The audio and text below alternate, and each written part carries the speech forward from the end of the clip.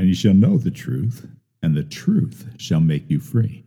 Hello, I'm Pat Malone, and I'd like to welcome you to the Church in the Home, where we share the light of God's Word from our home to yours. I know the truth of God's Word, and I believe what I heard, yeah. I believe what I heard. I believe what I heard, so I'm standing on the Word of God. You may be wondering why I have this little log cabin in front of me. It's a little general store, and yesterday, Noah, Mackenzie, and I built this. Did we do a good job? Yes. Now, I say we built it. My role was to tell them what to do, and they did all the labor. There's a good joke along those lines, but I don't have time for it now. We've got this little log cabin, and I have this to show you today, not just to show off what a great job we did, but because we're going to talk about what it takes to build something. What it takes to build something.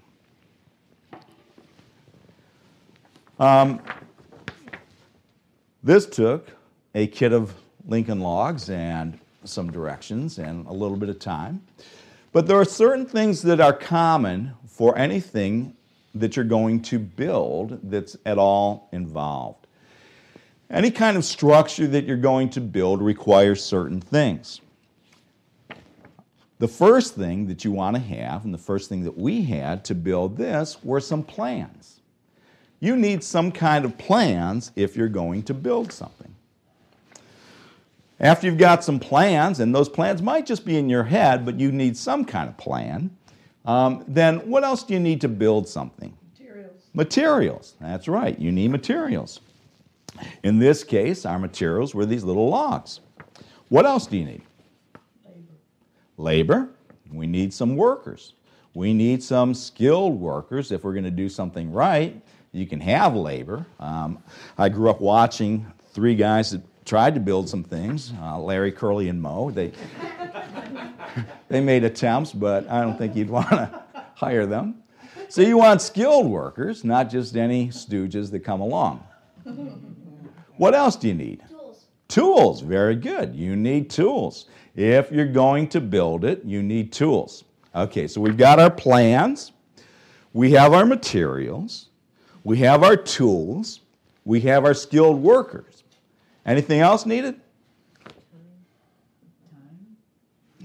Time, yeah. What? The will.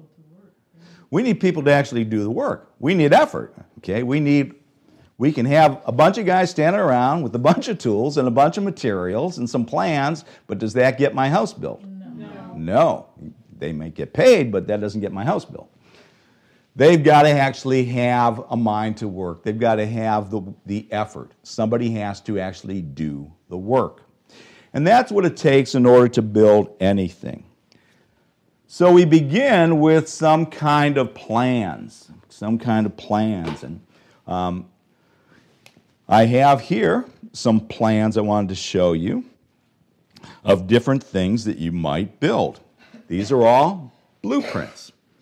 Here we have a blueprint for a house. Who would like to build a house? No would like to build a house. The rest of you just want to buy it.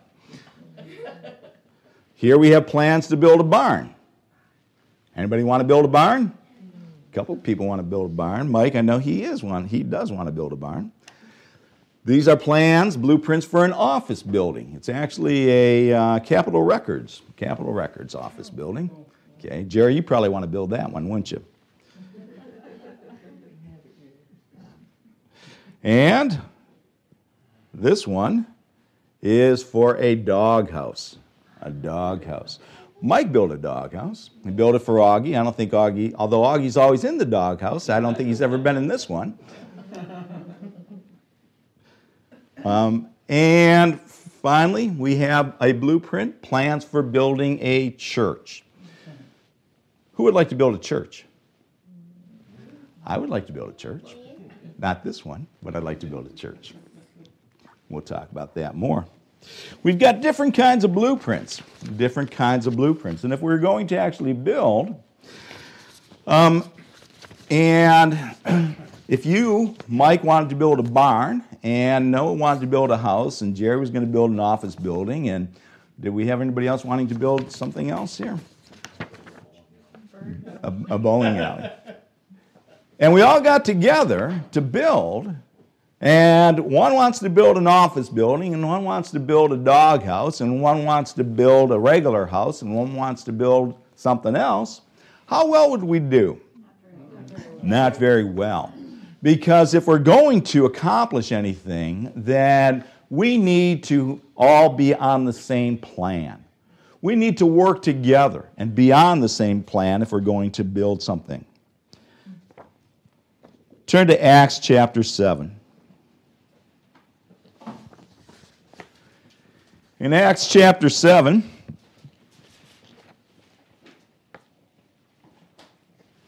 talking about wanting to build a church, but not necessarily that one. A lot of people call the church the house of God. The house of God. In Acts chapter 7, verse 47, it says, "But Solomon built him an house." Solomon built a house, but it's not talking about a residence. The house that Solomon built was what? The temple. The temple. That's what Solomon built. He built the house that represented God's habitation. Verse 48. "Howbeit the Most High dwelleth not in temples made with hands, hath saith the Lord. Heaven is my throne, and earth is my footstool. What house will you build me, saith the Lord? Or what is the place of my rest? Hath not my hand made all these things?" Even when the temple was built, and Solomon was not wrong in building it, God made it a point, even when they built that no physical building was his house. Heaven was his throne, the earth was his footstool. What house could contain God? God's bigger than all of that. So no church building should ever, be talked about as being the house of God. And it's not what the house of God is, certainly in this time. God had the temple built because it represented his presence. It was a place then that people could go to seek his presence. But now there's something much greater. Look at Ephesians chapter 2. If you were listening to Manifestations this morning, you know the answer to this one. In Ephesians chapter 2 and verse 19, "Now therefore you are no more strangers and foreigners." You are no more strangers and foreigners. Well, no matter where you come from, you're no more a foreigner. No matter where you are, you're no more a foreigner or a stranger, but fellow citizens with the saints and of the household of God, and are built upon the foundation of the apostles and prophets, Jesus Christ himself being the chief corner. Who's the chief corner of the building? Jesus Christ. Jesus Christ. That's who it's built upon. This church was built upon Jesus Christ. He is the chief corner. In whom? Who does the whom refer to? Jesus Christ. In whom all the building fitly framed together groweth unto a holy temple in the Lord. All that building is fitly framed together, and it grows unto a holy temple of the Lord. The temple is no longer the one in Jerusalem. The temple now is the believers, the household of God, all of God's people. All of God's people. And it's all of God's people that are born again, whether they call themselves Lutherans or Baptists or Catholics or Episcopalians or whatever other name they might invent. The only one that counts to God is the church of God. That church of the body. And that is the temple. That's the temple. Verse 22. In whom ye also are builded together for a habitation, a dwelling place of God through the Spirit. We are God's habitation. Where does God live? In us. In us. What is his house? You are. I am. Together collectively, we are. Individually, it refers to the individual has the tabernacle in the New Testament, and the group has the temple. Tabernacle, individual, the whole group, the temple. Because God lives within us. So if you want to build something, there's lots of things you might enjoy building. You might enjoy building an office building or a house. But the one thing that God has called you to build is the church. Not the physical building with the steeple on it, but the church, the body of believers. And if you're going to do that, it requires the same things that we just talked about of it requiring to build anything. Another visual aid. This looked better before I just rubbed it across the chair. So we have building the house. And what's the first thing that we have? Plans. Plans. The first thing that we're going to do if we're going to build a house is we need plans. Look at 1 Corinthians chapter 3 rather. We need plans because it's not up to just us to decide how to build this house. God has a plan. And it requires that. Anything that's built requires structure. If you're going to build something, it requires structure. Even this little Lincoln log cabin required some structure. You could take those materials, you could take the tools, you could have the workers, and you could approach it like Larry, Curly, and Moe did and just start slapping it together. But if you don't have a plan and it doesn't take on a structure, is it going to last? No. It's got to have structure. And that structure gives strength to the building. The structure gives strength to the building. If you know anything about framing, you can really appreciate that. Because it's the structure that gives strength to it. You pound a nail through a 2x4 into another 2x4. If you just did that all in one long line, if you took all your materials for a house and you just started pounding those nails into the boards in one long line and then raised it up, how long would it stand? It wouldn't stand long enough for you to get it up there unless you had a whole lot of workers holding it. Because it's the structure of itself. And the more that structure is interconnected, then the greater the strength of it. If you just build one wall of this, it's going to fall over. It's the pieces being connected to one another in a manner of a structure that gives it strength. And that same thing is true when it comes to building this house. It is structure that gives strength to the building. Some people don't want to have structure. Some people don't want to have any organization to this house, this building, this church. But it has no strength without it. It has no strength without it. It is that connection. It is that individual members being connected to one another that gives it strength. And the more they are interconnected, the greater the strength is. You've got to take heed how you build this. And that's what it talks about in 1 Corinthians chapter 3. In 1 Corinthians 3, verse 9, it says, "For we are laborers together with God. Ye are God's husbandry. Ye are God's building." We are God's what? Building. His husbandry and his building. You have more than one illustration there. Verse 10, "According to the grace of God which is given unto me, as a wise master builder, I have laid the foundation, and another buildeth thereupon. But let every man take heed how he buildeth thereupon." Paul said, as a wise master builder, he laid the foundation and then others built on it. And it's still being built. Paul laid that foundation, but we're still building. We are still building on it. But everybody needs to take heed, to be careful, to do it with a plan, and with strictly following that plan, and that plan being God's divine design. Everybody has to take heed how he builds. Verse 11, For other foundation can no man lay than that is laid. Paul laid the foundation, but what was the foundation that he laid? Which is who? Jesus Christ. Jesus Christ is the foundation. The church is built on him. The church is built on Christ. He is the foundation for it. Now, if any man build upon this foundation, gold, silver, precious stones, wood, hay, stubble, all these things that are just carnal, every man's work shall be made manifest, for the day shall declare it, because it shall be revealed by fire, and the fire shall try every man's work of what sort it is.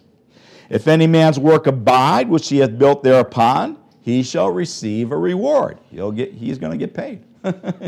If the structure stands, if what he built lasts, then he'll receive a reward for that effort. He'll receive a reward for that effort. If any man's work shall be burned, if it doesn't stand, he shall suffer loss, but he himself shall be saved, yet so as be by fire. It's talking about that time when we will stand before God at the Bema, that platform to receive rewards. And everything that we do in life is going to be judged to determine whether it's something that was a work that really lasted, a work that was built the right way, or if it's a work that just could not withstand the trials.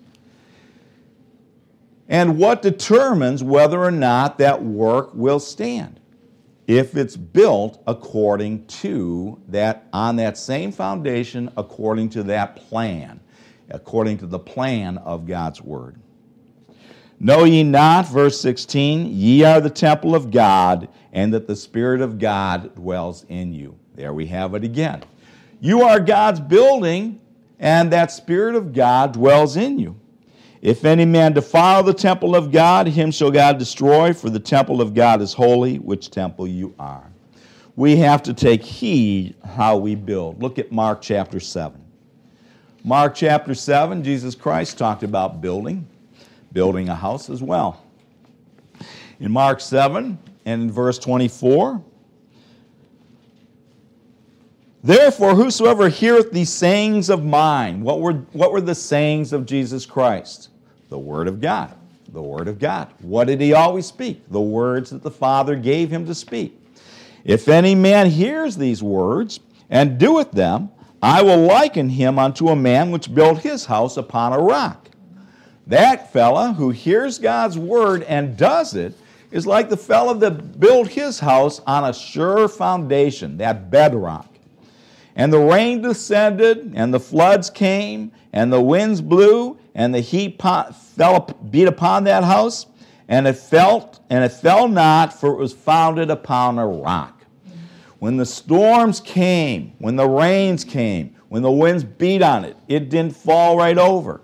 It wouldn't take too much to knock this one over, would it? But that house was built on the solid rock, and it stood. Verse 26, and everyone that heareth these sayings of mine and doeth them not shall be likened unto a foolish man which built his house upon the sand. And the rain descended, and the floods came, and the winds blew, and the heat beat upon the house, and it fell, and great was the fall of it.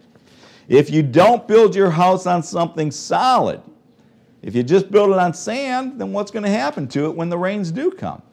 It's just going to fall down. It's just going to fall down. Do you want your house to stand? Do you want the things in your life to stand the test of time? Do you want those efforts that you make to be sure? Then it has to be built upon the Word of God. The man who hears the Word and keeps it is the man who builds upon that rock. Well, after plans, what's the next thing we need? Materials. Our materials over here are the little logs. That's not the materials that we build with. Turn to Ephesians chapter 4. What are the materials of the temple? What are the materials of this house? Well, we actually already saw it. It said that that whole building was fitly framed together. It's fitly framed together. And that's each individual member of it being interconnected. In chapter 4 and verse 11, we read, "And he gave some apostles and some prophets and some evangelists and some pastors and teachers for the perfecting of the saints, for the work of the ministry, for the edifying." What is edifying? Building up. For the building up of the body of Christ. Now, they tell you not to mix your metaphors, but God does it, so I think I'm okay. The one metaphor that it uses in talking about the believers, the family of God, is a building. The other one that's used repeatedly is the body. And there are very similar attributes to each of those. Each one of them has a structure to it. You're not just a bag of bones. You've got structure, and there's a wonderful structure to the human body. You've got the bones, and they're connected by the ligaments and the tendons and the muscles and all of this, and then the skin on top and so on and so forth. There's a great structure to the body, and because of that structure that the body functions the way it does, as does a building. And just as the building is comprised of individual members, one of the definitions of members is any element that's used for building. And the members of the body are those individual people in the body of Christ, the individual believers. Verse 13, "Till we all come in the unity of the faith and of the knowledge of the Son of God, unto a perfect man, unto the measure of the stature of the fullness of Christ, that we henceforth be no more children, tossed to and fro, and carried about with every wind of doctrine by the sleight of men and cunning craftiness whereby they lie in wait to deceive, but speaking the truth in love, may grow up into him in all things, which is the head, even who? Christ. From whom the whole body fitly joined together." That whole body is fitly joined together. You know, the knee bone's connected to the whatever bone, you know the song? So it's all fitly joined together, right? Yeah. And just the same way as a building is fitly joined together. You know, when it comes to construction, you've got different types of joints. You know, you pound a nail, that's one type of joint, but it's not necessarily the strongest by a long shot. Here, a log cabin is notched out, where those logs are cut out to fit one into the other, and that gives strength to it. And with real logs, they're heavy, so it's a lot better. Now, if I wanted this little log cabin to not be so flimsy, what could I do to it?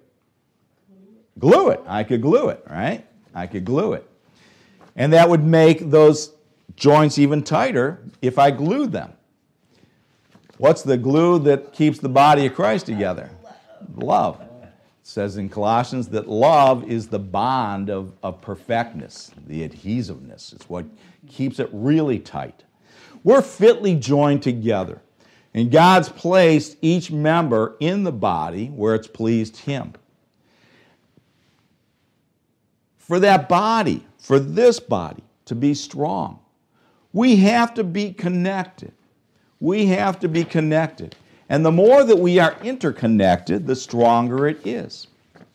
You know, if you take one member and you start, one building member, if I take one big post and I start nailing the end of a board onto it, and I have 20 boards nailed onto it, okay, how strong is that? Not very. But if those boards aren't just nailed to that one, but to each other, how strong is it? Very.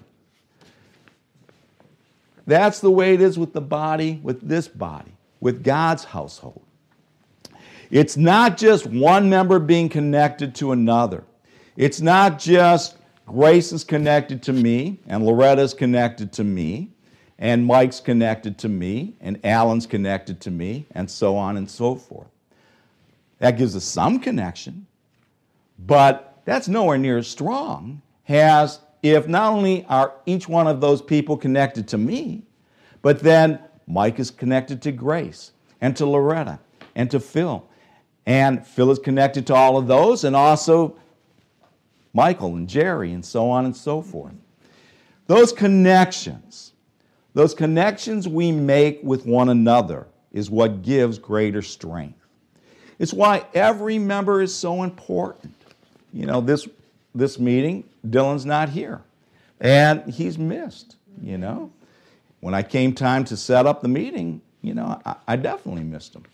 When it came time for playing, now Mike, he jumped in there and took over, and the body will cover for one another in that way. But boy, he's missed. Now, every member's that way. You may have just become part of the body a week ago, but if you weren't here now, you'd be missed. You might not have been missed before you joined the group, you know. Before cell phones came along, I never missed them. You never missed a cell phone before you had it, before they were invented, did you? No. But how many would give them up now? No. Now that you have it, you really miss it because you see what it can do. And you become dependent upon it, and you see the benefit of it in your life. We do that for one another. If you weren't here today, you would be so missed. You would be so missed. And you may not know it. You don't know the fellow that went home thinking, oh my gosh, it was a great fellowship, but I sure missed Dylan not being here. Or if Rita hadn't come, you know, I sure miss Rita not being here. I always so look forward to talking to her. It just always blesses me so much. It just builds me up. Each one of us is so important. And the more we recognize that, and the more we become connected through that love of God, the tighter the bond, then the stronger the house. We should take heed how we build. Look at 2 Corinthians chapter 10. The next thing after we have the plans and the materials is we need what? Tools. Tools. We need tools. In 2 Corinthians chapter 10, verse 3, it says, "For though we walk in the flesh, we do not war after the flesh. For the weapons of our warfare are not carnal, but mighty through God to the pulling down of strongholds." That word weapons, you know, it's used here, it's translated as weapons, but the basic lowest denominator of the definition of that word is instruments. It can be used of any instrument to do anything, to build anything, to make anything. So instruments of war are weapons. But it can also be used of other instruments as well. And the instruments that we use are not carnal. The tools that we use in building are not carnal, but they are spiritual. Spiritual to the end that they can accomplish something. Look at 1 Corinthians chapter 12. It talks about the tools that we use. In 1 Corinthians 12, verse 7, it says, "For the manifestation of the Spirit is given to every man to profit withal." Our abilities, our tools are the spiritual enablements that God has equipped us with. Some of you have taken the intermediate class, and you're familiar with the illustration that's often done there with a toolbox, right? And the manifestations, those are the tools. Those are the tools. And it says, "The manifestation of the Spirit is given to every man to profit withal. For to one prophet is given by the Spirit the word of wisdom, to another the word of knowledge by the same Spirit." And then he goes on to list them. He lists the faith, gifts of healing, working of miracles, prophecy, discerning of spirits, tongues, interpretation of tongues. These are all the manifestations. These are all the tools. But all these work that one and the self same Spirit, dividing to every man severally as he will. For the body is not one, the body is one, and hath many members, and all the members of that one body being many are one body, so also is Christ. For the body is not one member, but many. Now are they many members, yet one body. Now ye are the body of Christ, and members in particular. We are all these members. And as we operate the manifestations, utilize those tools. That's how we build that structure. That body is interdependent and interconnected. It's the way that God designed it. That's the plan, that we are interconnected. And then as we operate those tools, it gets stronger and stronger. And we'll look in a minute here at the workers. We're looking at the building of the house, this house, the house of God, God's dwelling place being us. And we saw that it takes plans, it takes materials, and that it takes tools to go with those materials, and that those tools we saw were the manifestations. But it's more than that. That's part of the tools that we have for building. But there's other tools as well. Look at Ephesians chapter 4. In Ephesians chapter 4, in verse 29, it says, "Let no corrupt communication proceed out of your mouth, but that which is good to the use of doing what? Edifying. Corrupt is that which tears down. We're to not let any corrupt communication come out of our mouth, words that would tear others down, but rather words that would build up, that it may minister grace unto the hearers." That's what we can do with our words. How do we build one another up? Yes, through the operation of manifestations, but much of that involves words. It's the words that are spoken in those messages of tongues with interpretation and prophecy that build up the church. Those are designed specifically for building the church. And concerning that, it says also in 1 Corinthians, "Seek that ye may excel to the edifying of the church." God wants us to seek to be able to build one another up. And all the words that we speak to one another can do that. Every time you have a conversation with somebody, you can either build them up or tear them down. You can just say kind of words that do neither building or tearing down, I suppose. But there's the opportunity there to build each other up. And sometimes that's by telling somebody how wonderful they are, how much you appreciate them, recognizing something they did or pointing out some great quality. But sometimes it's just those words that make their day a little brighter.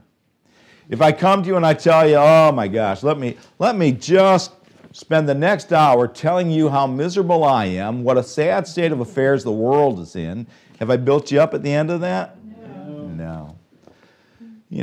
Jack and I were talking before the meeting about Facebook and, how often that can get so contentious and how frequently people are so combative and how much they just tear down, and words there can be a venom to them. Or you can build up just by looking to minister grace to the hearer. When you speak words that are positive, when you speak words that are encouraging, those build up. Well, besides, if we're going to have the plans and we're going to have the materials and tools, what else do we need to be able to build? Skilled workers. We want skilled workers, not just any old workers, but skilled workers. Look at Luke chapter 10. Luke chapter 10. You want skilled workers. And there's a need for workers in this to do some building here. In Luke chapter 10, verse 2, Jesus Christ said, "Therefore said he unto them, the harvest truly is great, but the laborers," oh my gosh, we got more of them than we know what to do with. No. The laborers are what? Few. It's always the case. The laborers are few. There are few people really willing to do the work. There are few people, and boy, if you get involved with any large group to accomplish anything, you find that out. There's few willing to really do the work. Like one of my favorite kids' stories is, what is that? Who's planting? Who wants to make bread? Who is that? Chicken. Yeah, what chicken? It's not Chicken Little. What chicken wants to make the bread? Oh my goodness, this is okay. I'm too long from not doing this stuff, right? Who would like to help me plant the wheat? Not me, said the goose. Not me, said the pig. Not me. What is that story? Oh my goodness. We are all really getting old. We have a couple of kids in here. Somebody ought to know this one. Well, you know the story. You might not know what it's called, but I think most of you know the story anyway, right?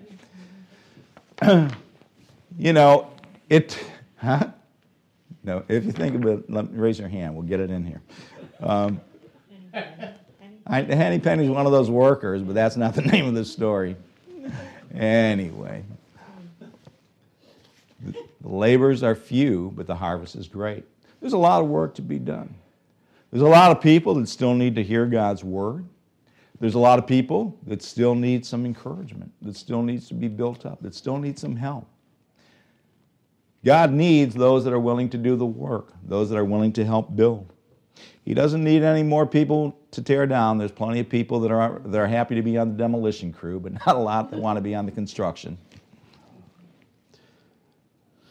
And it says, "Pray ye therefore the Lord of the harvest that he would send forth laborers into his harvest."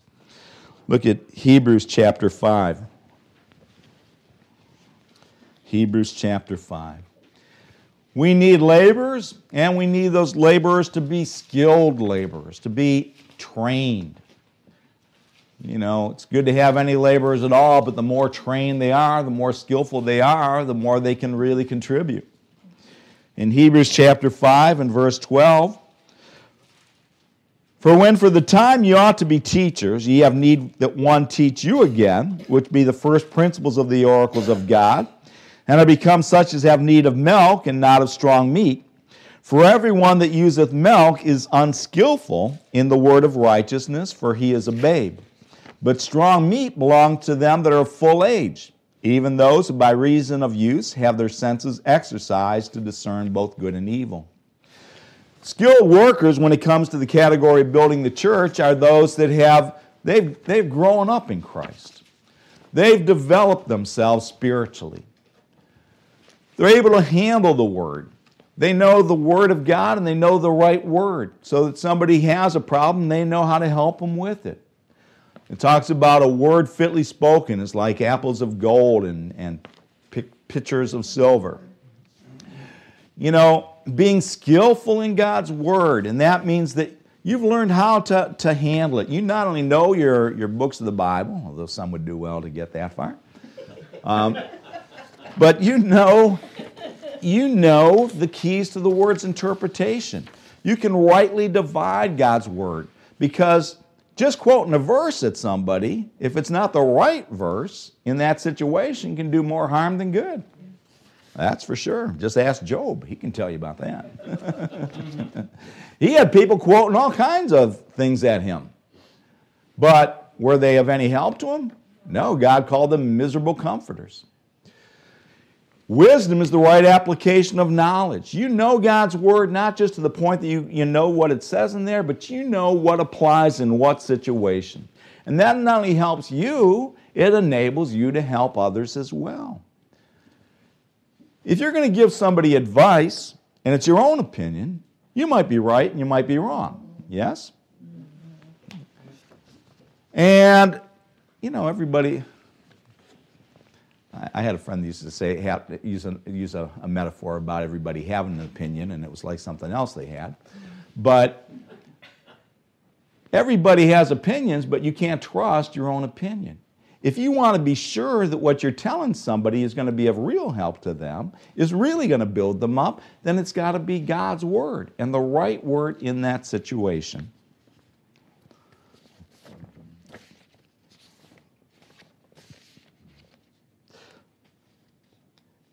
Look at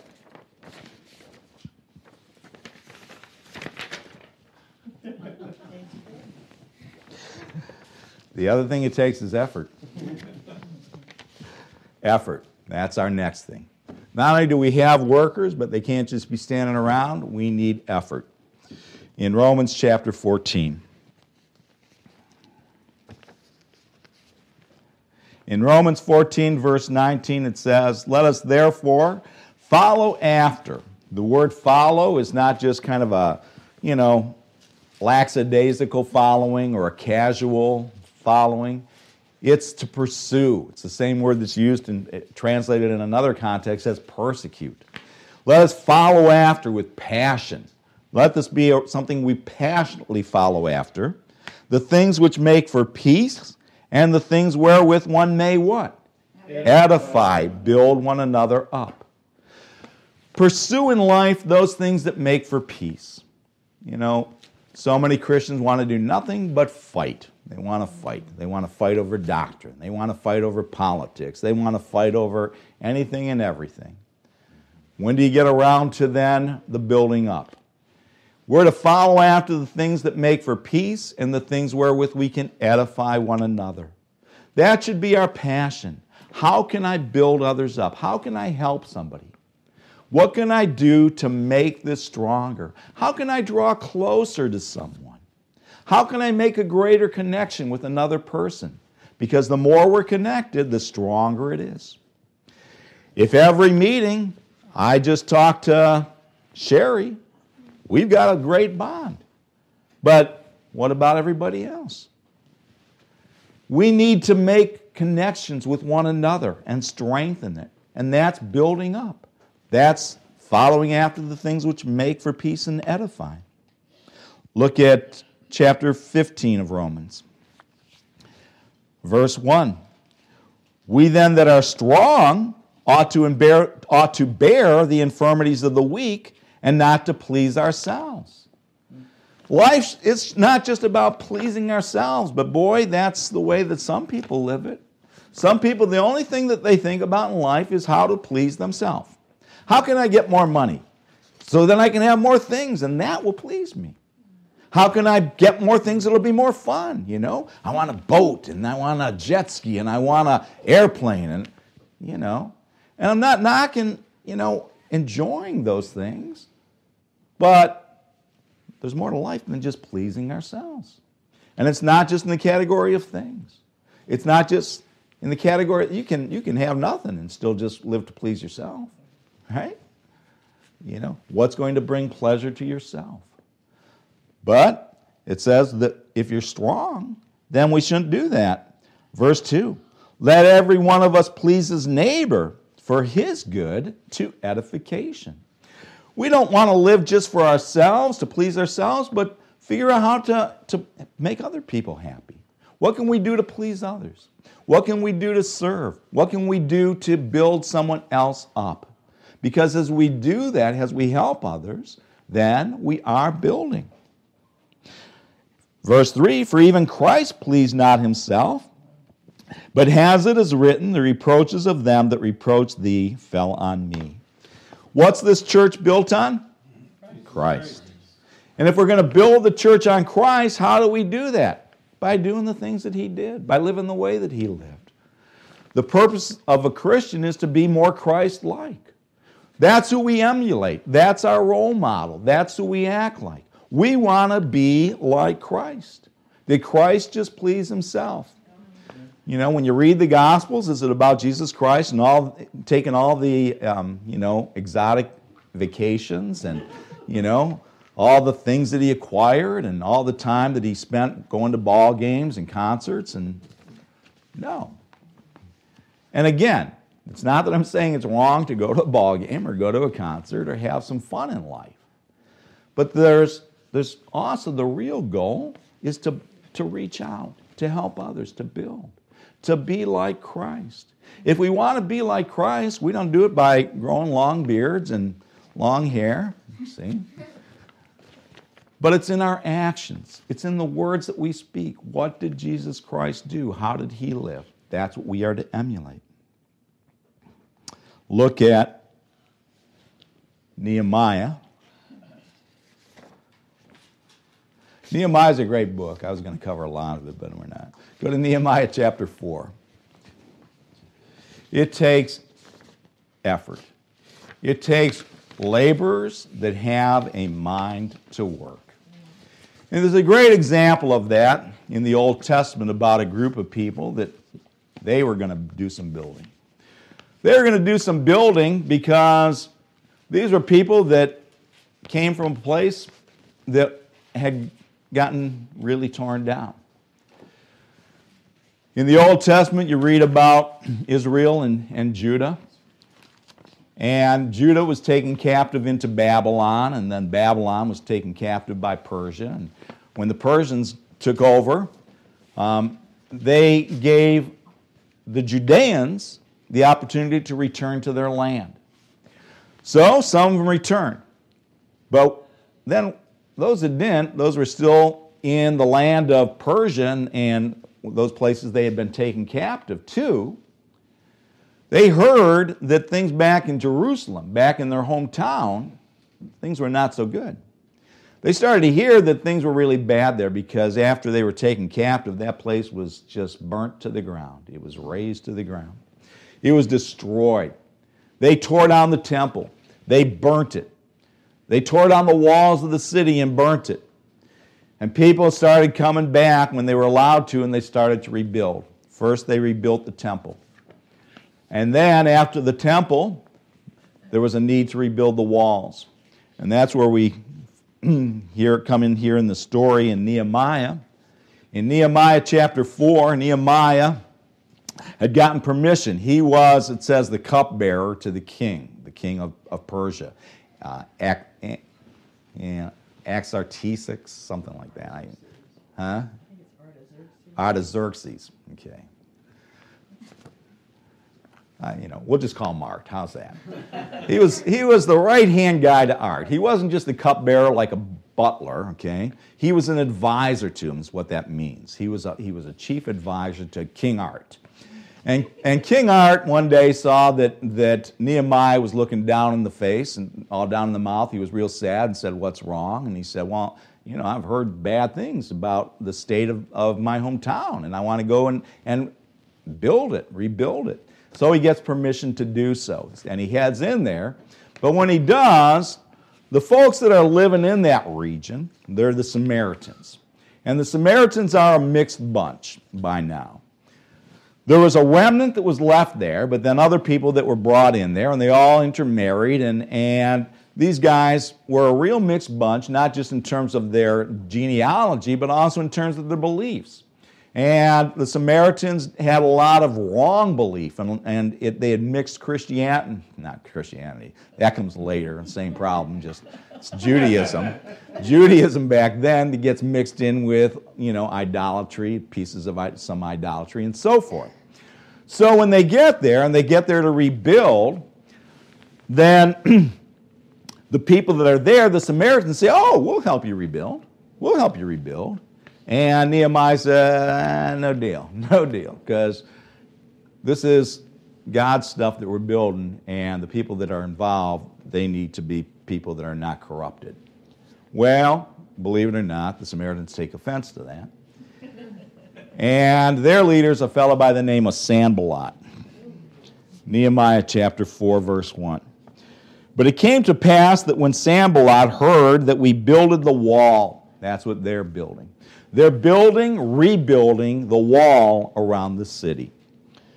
He was wroth, he was mad, and took great indignation and mocked the Jews. He made fun of them. Okay? And he spake before his brethren in the army of Samaria and said, "What do these feeble Jews? What are these feeble Jews trying to do? Will they fortify themselves? Will this ragtag bunch of Jews, are they going to rebuild? Will they sacrifice? Will they make an end in a day? Are they going to accomplish anything? Do they think they're going to rebuild these walls in a day? Do they think they're ever going to get this job done? Will they revive the stones out of the heap of the rubbish which are burned? Are they going to take these stones that are nothing but a rubbish pile and burnt ones at that, because that's what happened to them? And are they going to build the walls out of that?" He's just making fun of them and mocking it. Now Tobiah the Ammonite was with him, and he said, "Even that which they build, if a fox go up, he shall even break down their stone wall." It doesn't sound real funny to me, but this is how they mocked him. This is what they said, that, "Oh, look at that, even a fox can knock that down." I suppose he got a laugh with his friends. Verse 4. "Hear, O our God, for we are despised, and turn their reproach upon their own head, and give them for a prey in the land of captivity.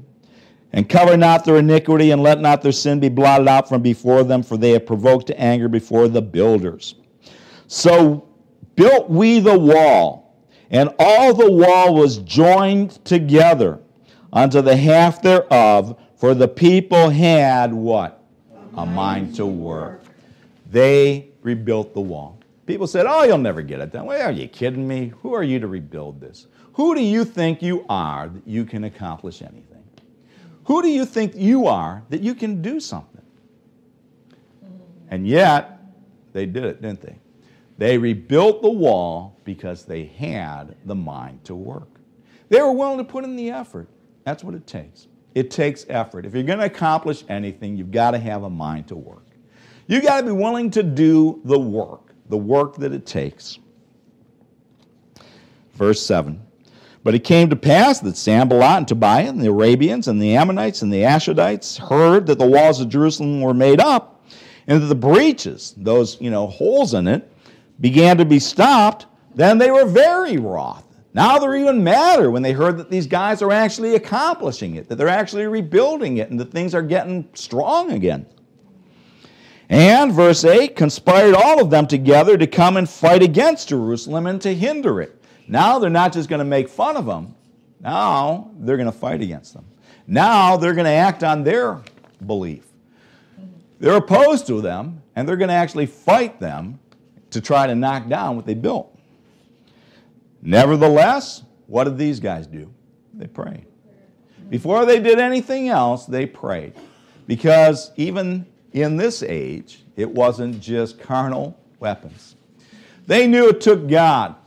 They knew that the reason why they were there in the first place was God, and the reason they had accomplished something now was because of God. And if they were going to handle this opposition, it was going to be with God, so they prayed. And they set a watch against them day and night because of them. They set up a watch against the enemy. And Judah said, let the strength of the bearers of burdens is decayed, and there is much rubbish, so that we were not able to build the wall. And it came to pass, when the Jews which dwelt by them came, they said unto us 10 times, from all the places whence ye shall return unto us, they will be upon you. Therefore set I in the lower places behind the wall, and on the higher places. I even set the people after their families with their swords, their spears, and their bows. They said they're going to be coming at you guys from all directions. So we put people everywhere with swords and spears and bows and arrows. And I looked up and rose up and said unto the nobles and to the rulers and to the rest of the people, be not afraid of them. Remember the Lord, which is great and terrible, and fight for your brethren, your sons and your daughters, your wives and your houses. They said, get ready to fight. You've got to have a mind to work. At times, you've got to be willing to fight. You've got to be willing to fight. But remember, you're not doing this by yourself. Remember, it's God who's with you. He's the one strengthening your hand. He's the one helping you to build. He's the one that will help you fight and win. If you try it on your own, well, there's no guarantee of that. But if you do it with God, then you got something. Verse 15. And it came to pass when our enemies heard that it was known unto us, and God had brought their counsel to naught. He brought their wisdom, their counsel to nothing. That we returned all of us to the wall, and every one unto his work. And it came to pass from that time forth that half of the servants wrought in the work, and the other half of them held both the spears, the shields, and the bows, and the habergeons. Not quite sure what that is. And the rulers were behind all the house of Judah. They which builded on the wall, and they that bear burdens with those that laid it, every one with one of his hands wrought in the work, and with the other held a weapon. So you got half the people whose job is just to have weapons in their hand, and even the others have to be ready to fight. It says they have a weapon in one hand and a hammer in the other. They're ready to fight. Verse 18. For the builders every one had his sword girded by his side, and so builded, and he that sounded the trumpet was by me. That's how they do it. They've got their sword ready to fight, so that if they have guys with trumpets, and that goes on to describe that. so that if they see the enemy coming, they're going to blow the trumpet, and you put down your hammer, and you pull out your sword, and you're ready to fight. You do your little fighting, then you put that back, and you go back to work. And that's how they did it. And they rebuilt that wall. They rebuilt it because they had that willingness to do what it took, to fight, to work, to do whatever it took to build. That's what God needs now, workers that are willing to do whatever it takes. Workers that are willing to do that work. God's called us to be those people. He's called us to build not a house like this and not a church with a steeple, but to build this house. You know that temple that they had rebuilt, and the walls that they had rebuilt to the city? That was at that time what was called, the city of God. Our citizenship is in heaven. We are God's people. We are God's habitation. And if God is going to continue to be able to help His people, to bless them, then His people have to do their part as well. God has no hands but our hands with which to give them bread. He has no feet but our feet to walk amongst the almost dead. We say that we are His and He is ours. Deeds are the proof of this, not words, and these are the proving ours. God needs you to help. God needs you to help the fellow next to you, to build him up and to make him stronger. God bless you. You can't bring me down, the word is on my mind.